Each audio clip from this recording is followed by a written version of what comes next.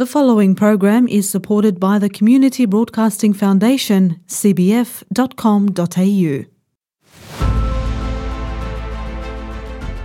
Close your eyes for a couple of minutes. Just close them tight.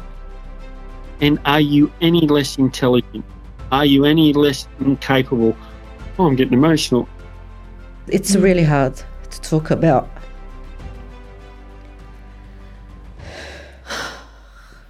When I would talk to people about me having autism, they'd look at me and they'd be like, "You don't look autistic." "Marie, why don't you want to go to school anymore?" And I said, "Because Roger picks on me." Are you any less mobile just because you've got your eyes closed? And the answer is no. He doesn't look autistic, or he'll grow out of it, or everyone's just a little bit autistic or on the spectrum. We got that a lot and we get that a lot. And this is what happens, is when young people like that are bullied, they don't want to go, they don't feel like they fit in, they're not being included. You know, we all just need to break down these barriers and stigmas and just all get along. I'm not that comfortable with saying I'm a dwarf, but that's up to me to say it. It's not up for someone to call me that. If you knew what autism is and the challenges that we face on a daily basis, you wouldn't be making such a bold comment like that. I think it comes down to misconceptions and misrepresentation. Don't label people, don't put labels on people. Treat each person as an individual, whether they have special needs or not. Each person is unique in their own way. Each person strives in their own way.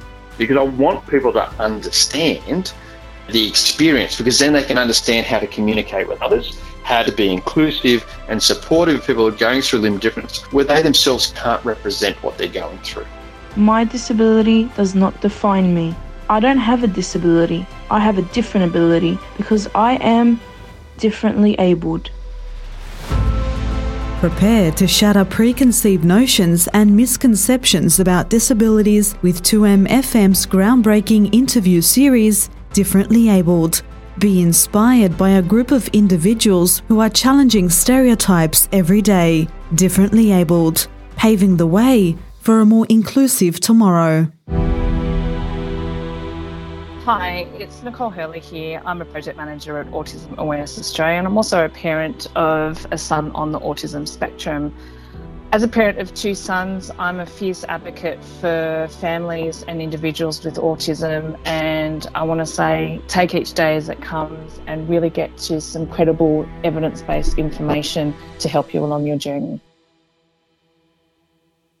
Parenting a child with autism can present unique challenges and rewards for many families. Although it affects millions of people around the world, it remains shrouded in misconceptions, stigmatisation and misunderstanding. In this interview today, we speak with Nicole Hurley, a mother with first-hand experience of raising a child with level 2 autism. Nicole Hurley is the project manager at Autism Awareness Australia, and as a parent to two sons, one of them whom is on the autism spectrum, Nicole is very passionate in terms of advocating for families with autism. Through her personal journey today, Nicole will provide insight into the daily struggles and joys of raising a child with autism, as well as guidance on how we can make the world a more inclusive place for children on the spectrum. We discuss how to navigate the complex world of autism, including accessing resources and support, building social connections, and balancing the needs of the child with autism with those of the family. Through this interview, we hope to provide valuable insights and support to other parents who are raising a child with autism and to raise awareness of the experiences and needs of families in this situation. So let's dive in and listen to her story with an open mind and an open heart. Nicole, thank you so much for joining us today. Thanks so much for having me. It's an absolute pleasure to be here.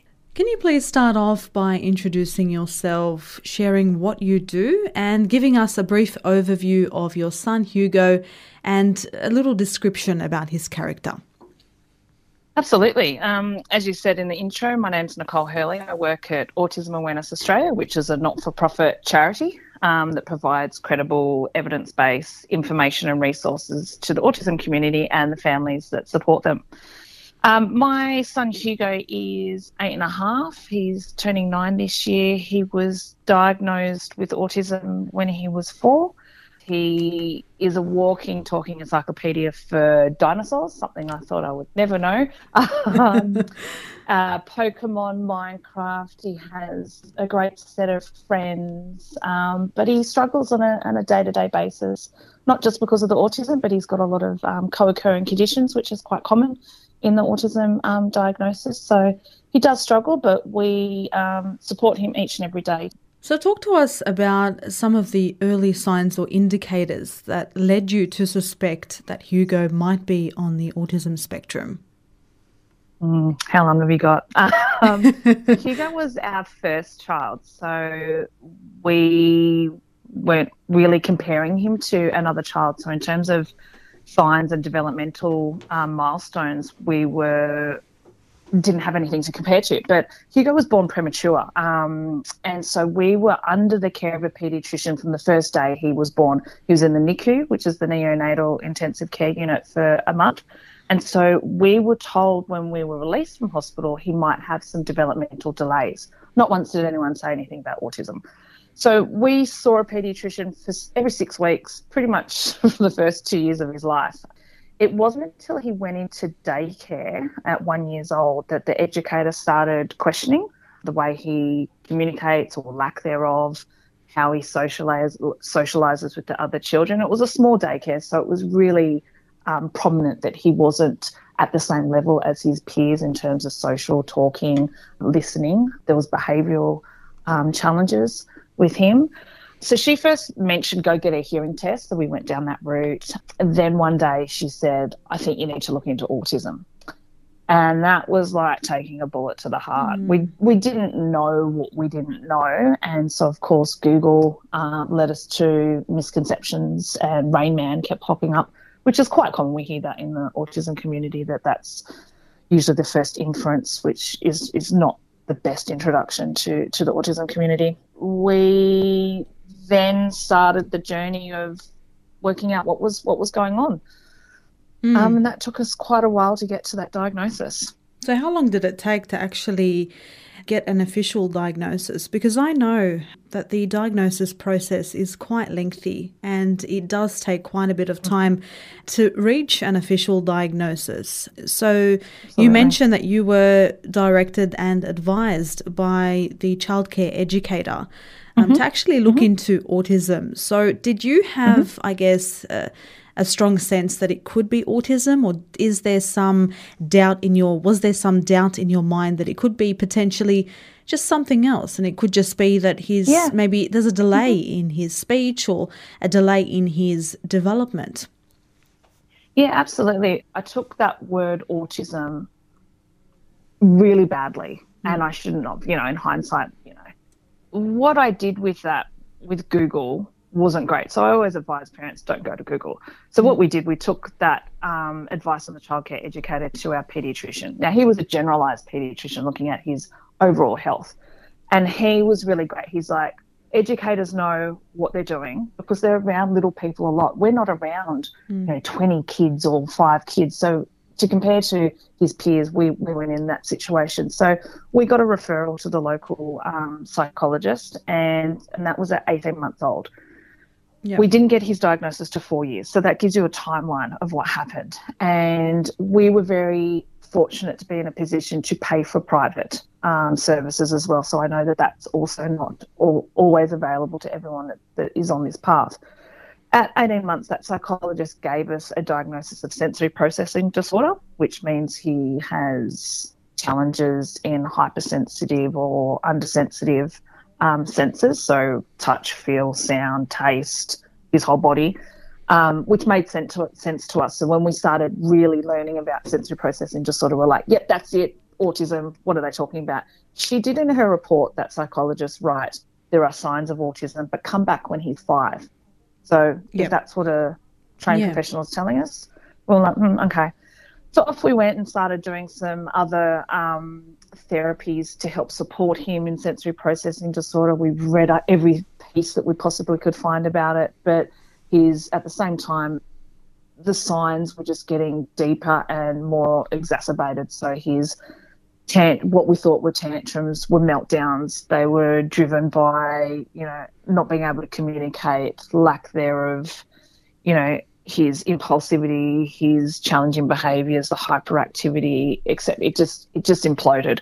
So I called the Child Development Unit, which is associated with a lot of hospitals, and they turned me away. They said, can he point to milk and say milk? And I said, yes. And they said, he's not delayed enough. He can't come here.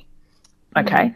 So then I went on to the wait list of pretty much every developmental paediatrician, because it's a different paediatrician you need to go to get a diagnosis, or just to work out what's going on. And that took me a long time. He didn't get into C1 until he was 3, so the later half of his 3rd year. And then once we were in there, the paediatrician said, as soon as he walked in, I'm absolutely convinced he is on the autism spectrum. And then the extensive testing happens from there. So it wasn't until he was 4 that we sat down with the paediatrician and said he is level 2 on the autism spectrum disorder. And it really, really wasn't our best day. That was, my husband and I walked out of that meeting and we were heartbroken. And it was all based on our lack of education and understanding of what autism meant. But we just went to worst case scenario and went really into the future. He's never going to leave home. He's never going to get married. He's never going to go to school. We were told some pretty misleading things in that meeting about what he won't and will be able to do in the future, which scared us. It all came from a place of love and a place that we were scared. But I guess my advice that I always give to parents is what you do with that information next. And we went into action mode.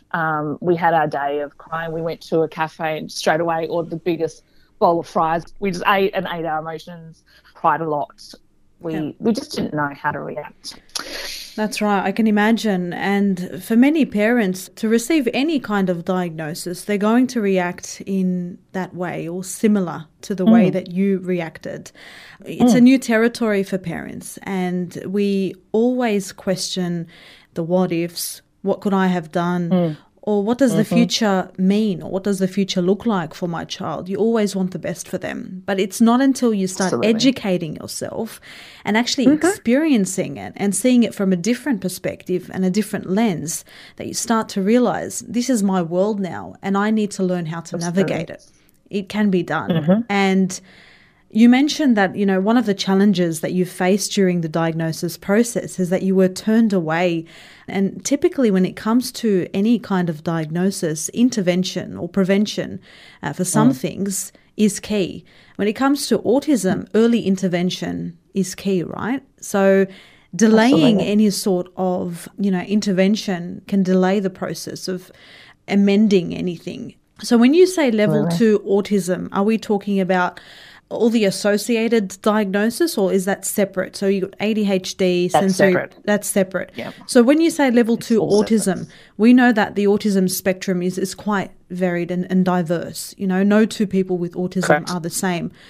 How would you describe what Hugo sees, what he feels, how he responds to the world differently from neurotypical children? Yeah, and look, and it's not linear either, it moves. His diagnosis when he was 3, if you met him today and read the reports on him then, 2 totally different children. And I guess to your point about early intervention, we've just seen him thrive as opposed to he was just surviving. We were all just surviving each day, getting through, whereas now, once we got that autism diagnosis, we knew what was going on. We educated ourselves, got to know him better because of what we were learning, and got him into the right intervention and help and support. So I think that's so vital to understanding your child and getting to know them on an individual level. Like you said, autism is a spectrum. And like I said, some days you wouldn't think he was autistic at all. And then other times it is plain as day to everyone in public, in anywhere he goes, that he's having, that scaffolding of support. So every day for you and for him is quite different, right? Absolutely. Yeah. Absolutely. I mean, for him, how it affects his daily life, he was also diagnosed as an insomniac. So for many years, he survived on 2 to 4 hours of sleep. He just couldn't wind down. He couldn't stay asleep. He was hyperactive, and that affects the whole family. Yeah. Then his eating stopped. Everything. He was a great eater as a baby, and then everything stopped. He's had the same dinner for the last 4 years, which makes it easier because I can just make the same thing. That's not what we want. We want our child to have a wholesome, healthy variety of food.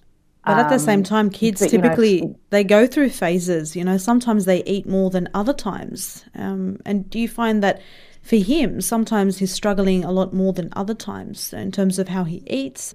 Even like going to a cafe can be really hit and miss in terms of sounds, smells, even like if someone's eating a Chinese dish next to him or something that has a lot of spice or rich flavours and smells, he go into a complete meltdown.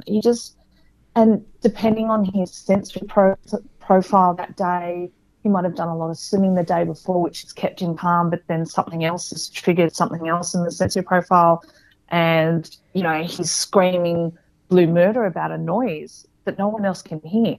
And then 10 minutes later, thunderstorms. He'd be like, there's storms coming, and he'd rock in a corner and, so much pain was coming out of this child's body.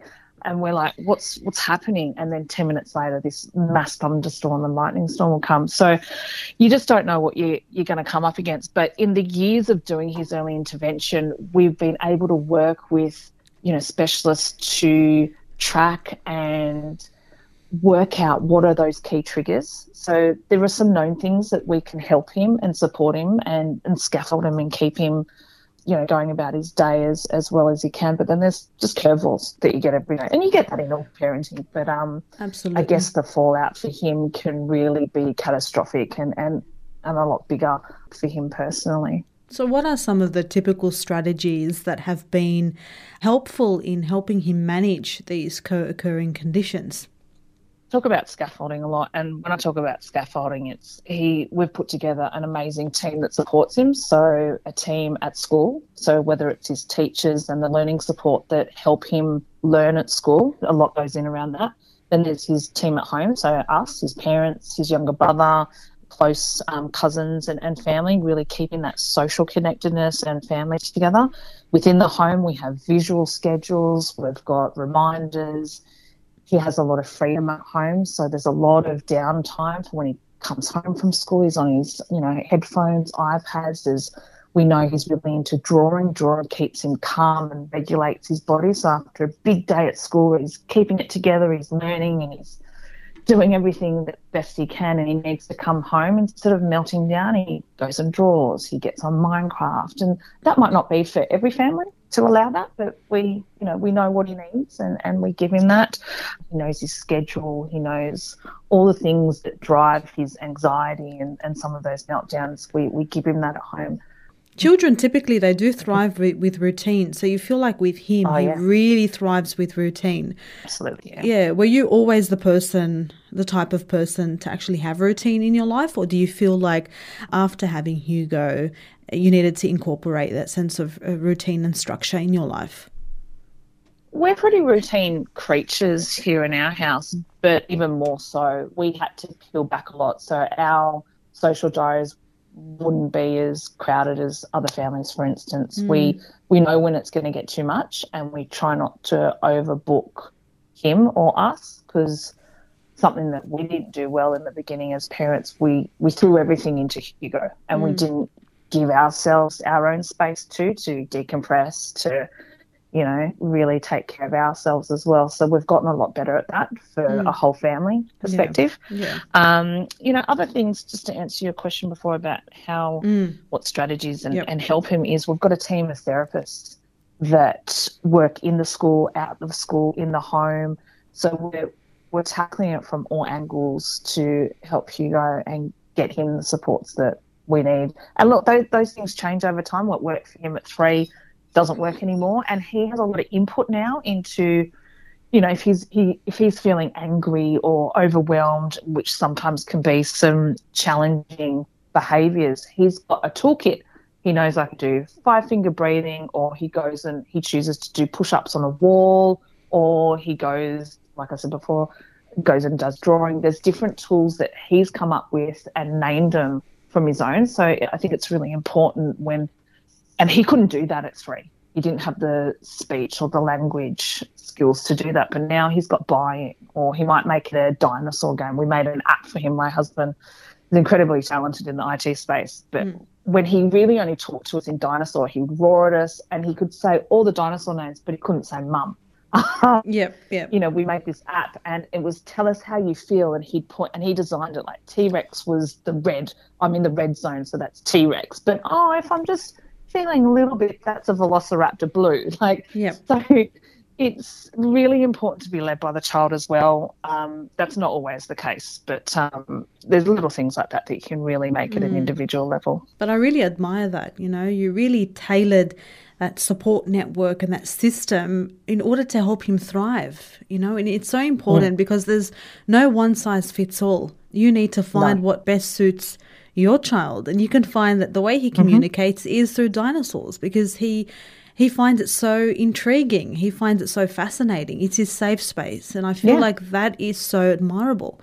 And that's... Yeah, I mean, anytime we meet a new teacher or we're briefing a new therapist, they said, how do we connect with Hugo? I said, if you talk to him about dinosaurs or Minecraft or Pokemon, you're going to win him over, but 9 times out of 10 it's dinosaurs. You know, you obviously have another child. How do you balance... You know, a lot of people tend to neglect their other children, not because they intend to do that, but because obviously their child with special needs really needs that extra support and so on and so forth. But how do you balance the needs of Hugo with the needs of your family, your husband and your other child? Oh, at first badly, really badly. And like my youngest was a newborn when Hugo was probably at the highest of not being understood. We were scrambling to do everything to help him. This was prior to a diagnosis, so we went down vitamins, chiro. We enlisted in everything because we didn't know what we didn't know. And you know, my youngest was basically in a capsule for a year, just being dragged everywhere. Now, he wouldn't remember that, but I do as a mother, and I have a lot of guilt about that. You know, I stopped working to really, once we got the diagnosis, we got Hugo into a fantastic early intervention space that was dedicated for autistic children, to really get him ready for those years prior to starting school. That was our saviour. They understood us, they understood him, they got us as a family, and that's when we started to see him thrive, and we could really start to invest more time in our youngest. And I think we've struck the balance a lot better now, but unfortunately it's always going to be outweighted to Hugo. And it's really interesting. Hugo doesn't see his diagnosis. We've tried talking to him about it. He lives in this beautiful bubble of Hugo world, and everything in the world's fun, positive, etc. And I hope he stays in that world. And that's good. Yeah. It's great. But his youngest sibling, when he was 2, he went and toilet trained himself. Hugo, still not toilet trained. Yeah. And so he's asking the question. Hugo doesn't ask the question. So the youngest is like, why is Hugo like this? And why does Hugo still wear this? Or why can I do this and Hugo not? And he has a better understanding of our family than Hugo does, and that's fine. But, you know, we've spoken to our youngest about, you know, Hugo needs help in this. And if you ever need help, Mummy and Daddy will do the same. But for right now, this is what Hugo needs, and this is how we're all helping him. And so we just really try to explain that if you ever need us for anything outside of, you know, everyday parenting and, you know, growing a child to be happy and healthy, so we will always do this for you as well, but you don't need that. Children typically, they see whether their parents are giving another child more attention than themselves. So it's good to know that you speak to his level, but you explain to him what the situation is in a way that you don't really overwhelm him with too much information. No. And as he gets older, he will start to realise the kind of structure of your family and how things are really happening and why they're happening in that way. But, you know, the general gist is that Hugo sees the world differently to the way you see it. But he's just like you, he has the same needs. Yeah, absolutely. He has feelings, he has emotions, he wants to be loved, he wants his, his brother beside him. We have to give them that same love, that same sense of belonging. But I can understand, the struggles of managing that. But what do you wish, I guess, more people knew about parenting a child with autism, and how can society better support families in this situation? I think with anything or anyone that you meet or get to know is get to know them and try not to compare them to yourself or your family. Like I said before, there's a lot of iPad time here. That's not going to be for everyone, but that's how we keep a calmness and regulation. I think the best thing is to ask questions, but without any prejudice and any opinions that go with that. So be open to the answer. If you're going to ask questions, be open to hear the raw and the reality of what's going on. And don't try to solve it for the parents. Quite often, I think a lot of people, you get this in grief as well. People want to fix you or solve for you, but that's not what we need.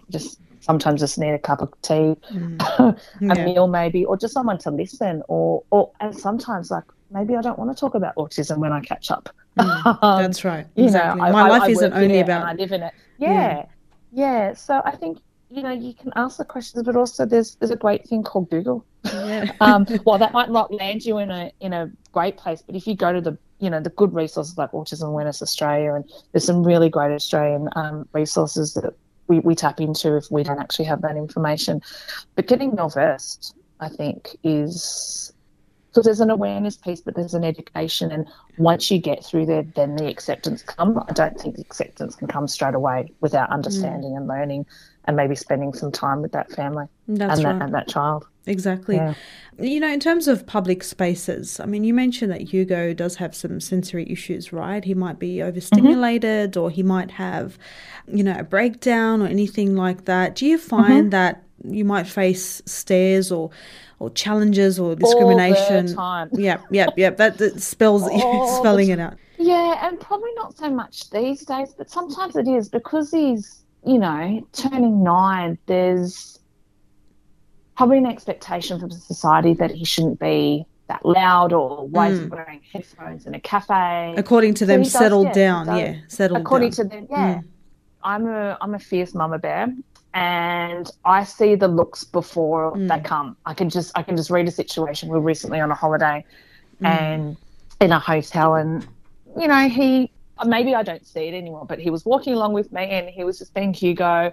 And he had his headphones on. He was just singing or whatever. And clearly that was annoying some people walking past, and they sort of scoffed. And, I will have a go. I will shut that down because he's getting older. He can see it and he can hear it. And so I squash that any chance I can get. There's sometimes that I ignore it. But when he was a lot younger, there was a lot of meltdowns in public spaces. And the interesting thing that we noticed was no one ever came to help me, but if it was with my husband, people would come and help him.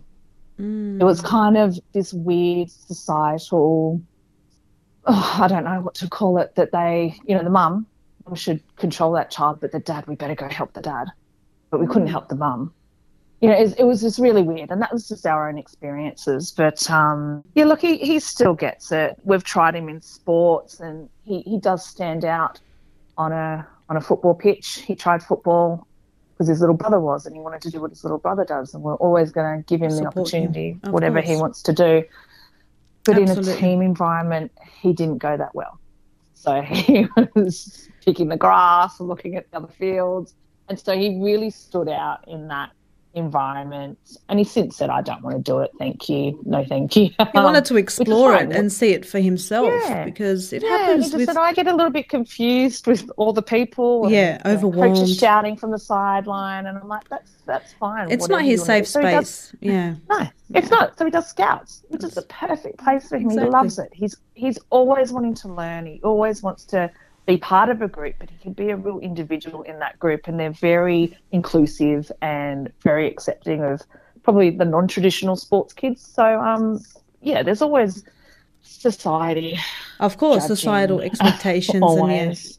Yeah, and look, we've come a long way in society. Like the Rain Man stereotype, I think, is thankfully going. But then you've got new sort of perceptions. Societal understanding has a lot to do in terms of understanding and really getting to know that it's not just one autism. That's the thing. When it comes to the representation of autism, we get a lot of our information and our influence from media, from popular culture, from social media.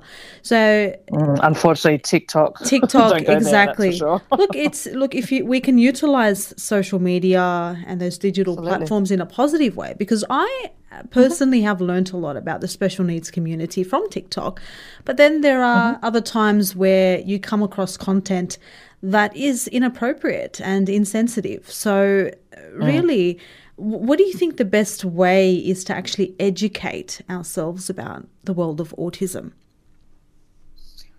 Go to Autism Awareness Australia. We're the largest. Yeah.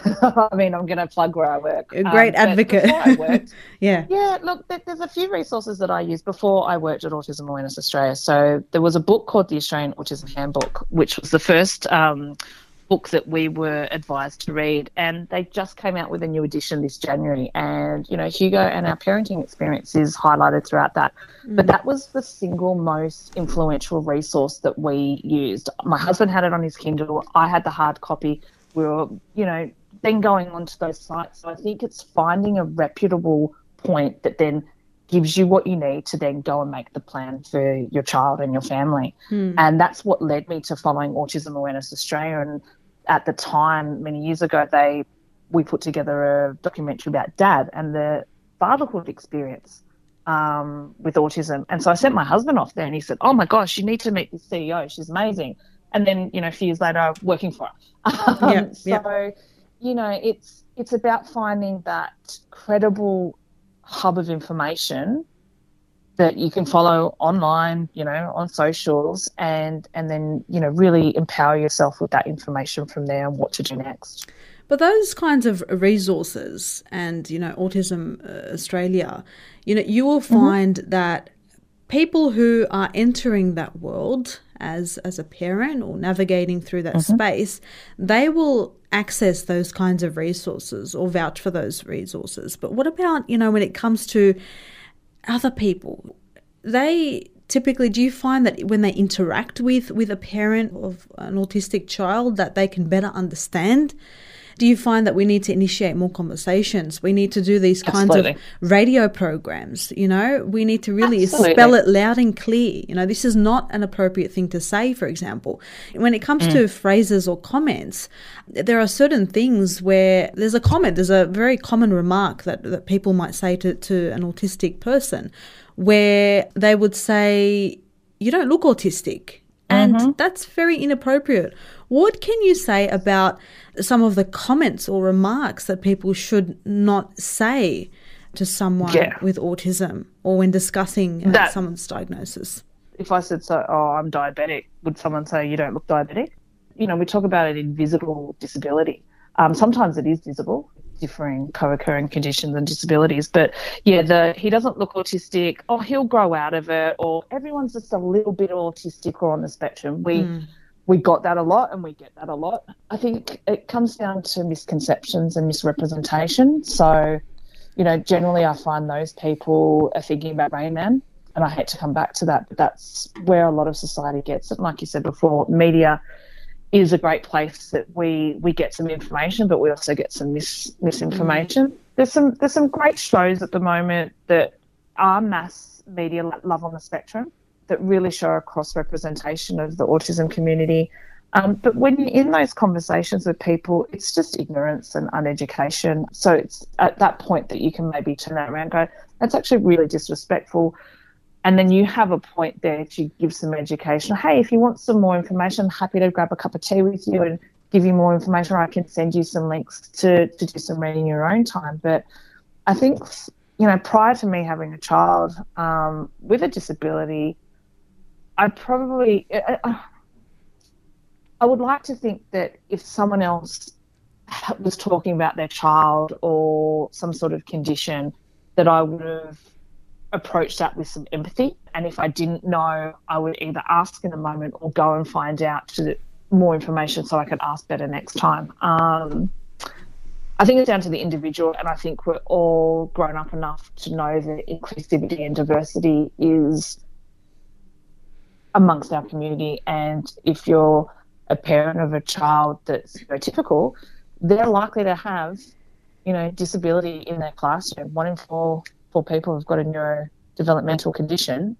So we've got to try and teach our kids empathy as well, because if you're not empathetic to it, how are our children, our next generation, going to be inclusive? That's right. It starts with our children. It starts with our role as parents to educate our children to be accepting of whoever it is in their classroom, because they are going to come across children of different cultures, different abilities. Exactly. So what would your advice be in terms of how we can be more mindful and compassionate when interacting with individuals on the autism spectrum? What changes do you hope to see in the future when it comes to understanding and supporting individuals with autism, both on a societal and individual level?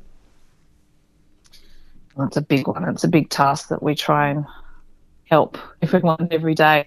Look, it's got to get to know the person like you would with anyone else. Each person's an individual, to not be afraid, and to really, if you don't know better, go find out, and then once you know better, you can do better. Right. And that's across all walks of life, right? With empathy comes compassion. So there's a lot of space in schools that can do better, from teachers, from workplaces, hiring, diversity, and having inclusion strategies and plans. There's so much to be done. We're getting better, but I could talk about that for hours. There's just so much to do. But I think if you lead with empathy and inquiry, then you're going to get to know someone better, and then you can do better. Absolutely. In this situation, when I had plans to conduct this interview with you, I had to familiarise myself and educate myself and look into how I'm going to properly ask those questions, because I don't want to be insensitive. I don't want to speak with ignorance. I don't want to speak based on my perceptions and my opinion. I want to be educated and speak, in an educated manner. And that's a thing. Inquire about others. Research from the appropriate sources. Don't just assume. And that's what really leads a lot of people to feel left out, to be discriminated against. It's that sense of having that opinion, having that sense of, or lack of awareness. So it's really important that you mention that in terms of changing how we operate as individuals and as a society, in workplaces, at school settings, because we can't ignore the fact that bullying still does exist, unfortunately. And it's not just in our playgrounds, it's online. It's happening more than ever online. And we need to really find appropriate ways in dealing with this situation, in being a voice for others. And it's not just your role as a parent with special needs. It's the role of each and every one of us to be that voice for others. Absolutely, because we're exhausted. Yeah. And that will always be our role as the parents of, a child that's with a disability. But we put it on society to learn more. Like I recently had an interaction with someone who was struggling with their mental health. I don't know how to react to that. So I went on to the Are You OK site, and they've got a template there for some of the questions, because like you were saying before, I didn't want to say the wrong thing. Exactly. I wanted to, so I went and sought resources. And that's what's so lovely about being in this digital world, is there are a lot of resources. And like you said, get into the right ones so then you can have that conversation. Or you can always just say, I'm sorry, I don't know what the best way to say, but can I help? What can I do to help? Exactly. Or how do I better understand? Because sometimes people are afraid to actually ask if that person needs help. It could come from a place of love and compassion, but the way they articulate it, the way they say it, the way they word it is incorrect. And it's not that you intended to hurt that person, but they are so exhausted and they've been through so much in their life that they can't even tolerate or handle that remark that you might assume is nothing, to you it's nothing, but to them they might feel that it hurts them. And we need to be able to know, and that's why I initiated this program, because we need to teach people loud and clear how we should speak, how we should interact with other people, so that we aren't sources of hurt, but rather we want to be a source of compassion and love and understanding for those people. So you mentioned that as a parent, it's exhausting, but it's also rewarding to be Hugo's parent. Absolutely. We can't neglect that. He's an amazing young boy, and you've come a long way. Like, how do you find as a mother, how much have you grown and developed as a mother because of Hugo? Absolutely. Like, when I was pregnant with Hugo, I think most parents have this ideal sort of vision of what life's going to be, and and that got turned upside down. But in turning upside down, I'm in a place personally, I was really unrewarded in my corporate gig for 20 plus years. And prior to falling pregnant, I was saying to my husband, I want to get in the charity space, but making the leap from corporate to charity, blah blah blah, just don't have that sort of oomph in the morning, getting up and really doing something purposeful and meaningful. And, after the diagnosis, I quit my corporate gig. I'll never go back to that, because Hugo has, a lot of therapies outside of school that I need to have some flexibility around. And, I'm now doing a job that I absolutely love. Like, it doesn't even feel like a job. It's purposeful, it's meaningful. I'm learning more about autism each and every day. I also parent very differently to what I thought I would. And, I have had to change the goalposts, and we do that every day. But, we go on courses, parenting on the spectrum. We get coached by our therapists. I don't know, like, I don't have an older sibling to Hugo to retrospectively say how I've changed. I just have. I'm a lot more empathetic. I was never in the disability space and never foresaw that I would be. So there's so much growth personally, empathetically, for not just autism, but all disabilities and people with disability. Just a lot has changed. I mean, my relationship with my husband's changed, sometimes not for the better, and we talk openly about that. It does put a lot of pressure on us. No doubt. And what we wanted to do has been put on a back burner a lot, which is fine. But like you said, the rewards are, our family function so well these days. We have fun, we go on holidays, we do all sorts of stuff, we get our alone time, we're trying to balance, healthy habits between my husband running and going back to the gym and things like that. So, things are easier because we have specific programs in place to help Hugo, but also to help ourselves as well. Absolutely. And that's where a lot of the stigma comes in, is that they do have this preconception or this idea that you're not going to be able to go out, to a cafe or go on a holiday or, enjoy some time with your spouse. They assume that your world is going to be turned upside down, in a sense where you're going to be locked in between four walls, and you're not going to have a life, as they say. But you gave yourself that opportunity to enjoy life despite the struggles, because everyone and anyone can struggle. Life is full of hardships and calamities. So we need to, embrace that as part of our existence in this world and realize that we just need to push forward. What advice would you have to other parents who are raising a child with autism, particularly those who may be feeling quite overwhelmed, don't know how to navigate it, or they're unsure of how to proceed? There are some people who may be listening right now who are in that process of diagnosis. There could be someone who has a child that has a speech delay and they're figuring out, okay, what's going on? They might be navigating through that diagnosis process. So for those who are in that space, as well as those who have recently received a diagnosis, what would your advice be to those people? Breathe. I don't think I breathe or took a breath for years, and it's really hard as a parent to do that, but really take a deep breath. You're not going to solve for it all in the one day or the 1 year even. It's about getting out of the toxic Facebook groups. I went to a lot of autism groups and that just wasn't the place at that stage of the journey to get the support. I think you've got to take each day as it comes and communicate with those around you to really talk about how you're feeling. We didn't do that. We didn't do a great job at that, leaning on people. We kind of kept it all within ourselves because we just didn't know. We didn't even know how to talk about it. And getting the right resources. So a resource that we built called Autism What Next, it was built by parents, carers and autistics around the first 12 to 18 months of seeking or receiving an autism diagnosis. And it was built by those people in retrospect of what they would have wanted if they were going through that process. And it's really short, digestible bits of information. There's video, there's animations. You can get your own curated journey of where you're at. So you can say, I'm getting a diagnosis for my 3-year-old. What do I do? Like literally, what do I do next? Because you're left to the plethora of Google.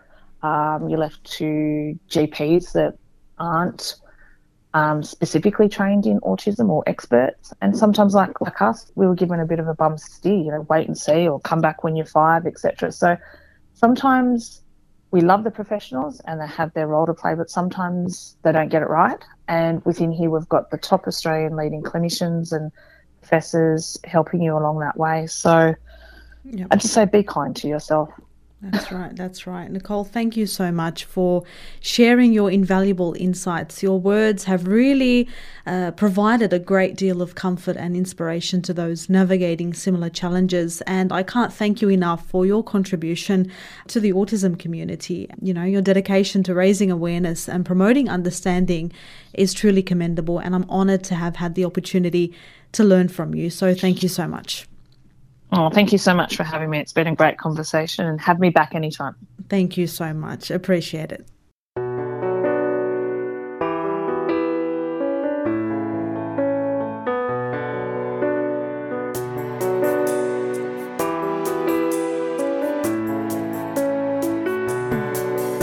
To understand what it's like for me, you gotta walk in my shoes.